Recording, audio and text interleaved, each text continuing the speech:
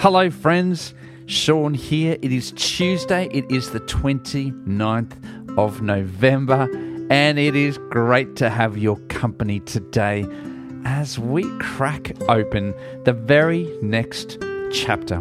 As we turn the page from Nahum, we reach the book of Habakkuk. Habakkuk stands alone amongst the prophets because he does not prophesy the word of God. Instead, he prays to God, he questions God, he wrestles with God, and we have this wonderful privilege of getting to hear his prayer, his complaint, and then God's answer to him. He is complaining to God about the state of Judah. This is just before the Babylonians come through and take Judah into exile, and he is not happy, and he is letting God know that surely God's people shouldn't behave like this. And then when God tells him what he plans to do in taking away Judah into exile, Habakkuk says, surely you can't mean to do that. And as we listen, we get to hear that it's not Habakkuk who changes God's heart, but it's God who changes Habakkuk's. As this lovely little book, only 3 chapters, we'll finish it this week. It ends with Habakkuk's prayer as he responds to God. This is a fantastic book. Join me as we step back just before Judah's exile and read together Habakkuk chapter 1.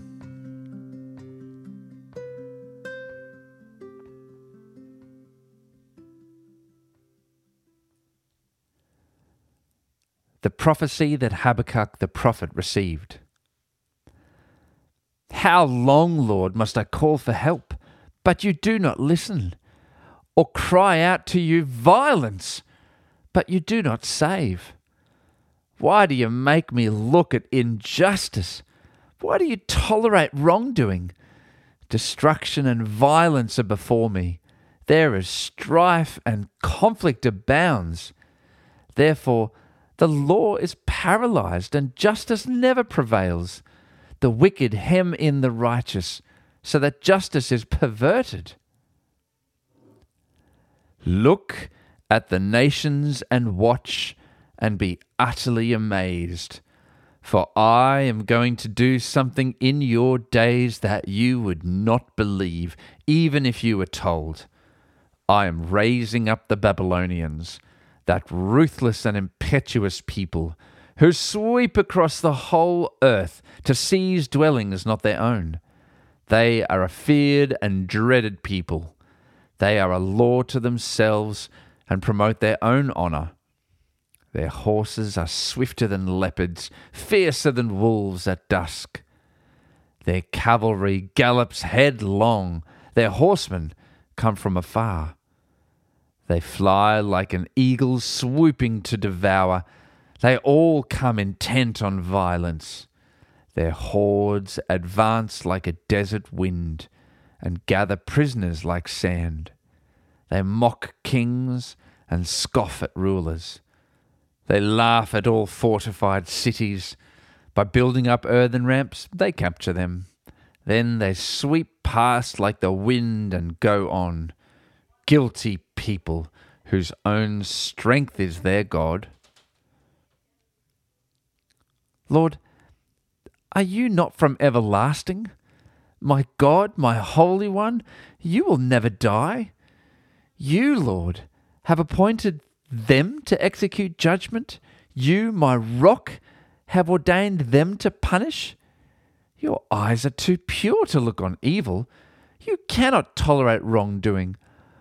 Why then do you tolerate the treacherous? Why are you silent while the wicked swallow up those more righteous than themselves? You have made people like the fish in the sea, like the sea creatures that have no ruler. The wicked foe pulls all of them up with hooks. He catches them in his net. He gathers them up in his dragnet. And so he rejoices and is glad. Therefore, he sacrifices to his net and burns incense to his dragnet. For by his net he lives in luxury and enjoys the choicest food. Is he to keep on emptying his net, destroying nations without mercy?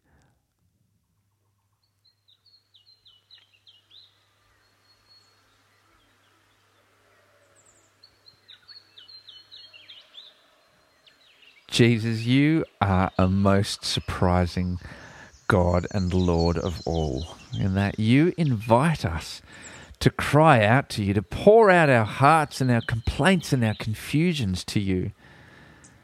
And you don't silence us, but you engage with us. You know our hearts, you love us, and you hold us, even in the midst of our confusion and despair.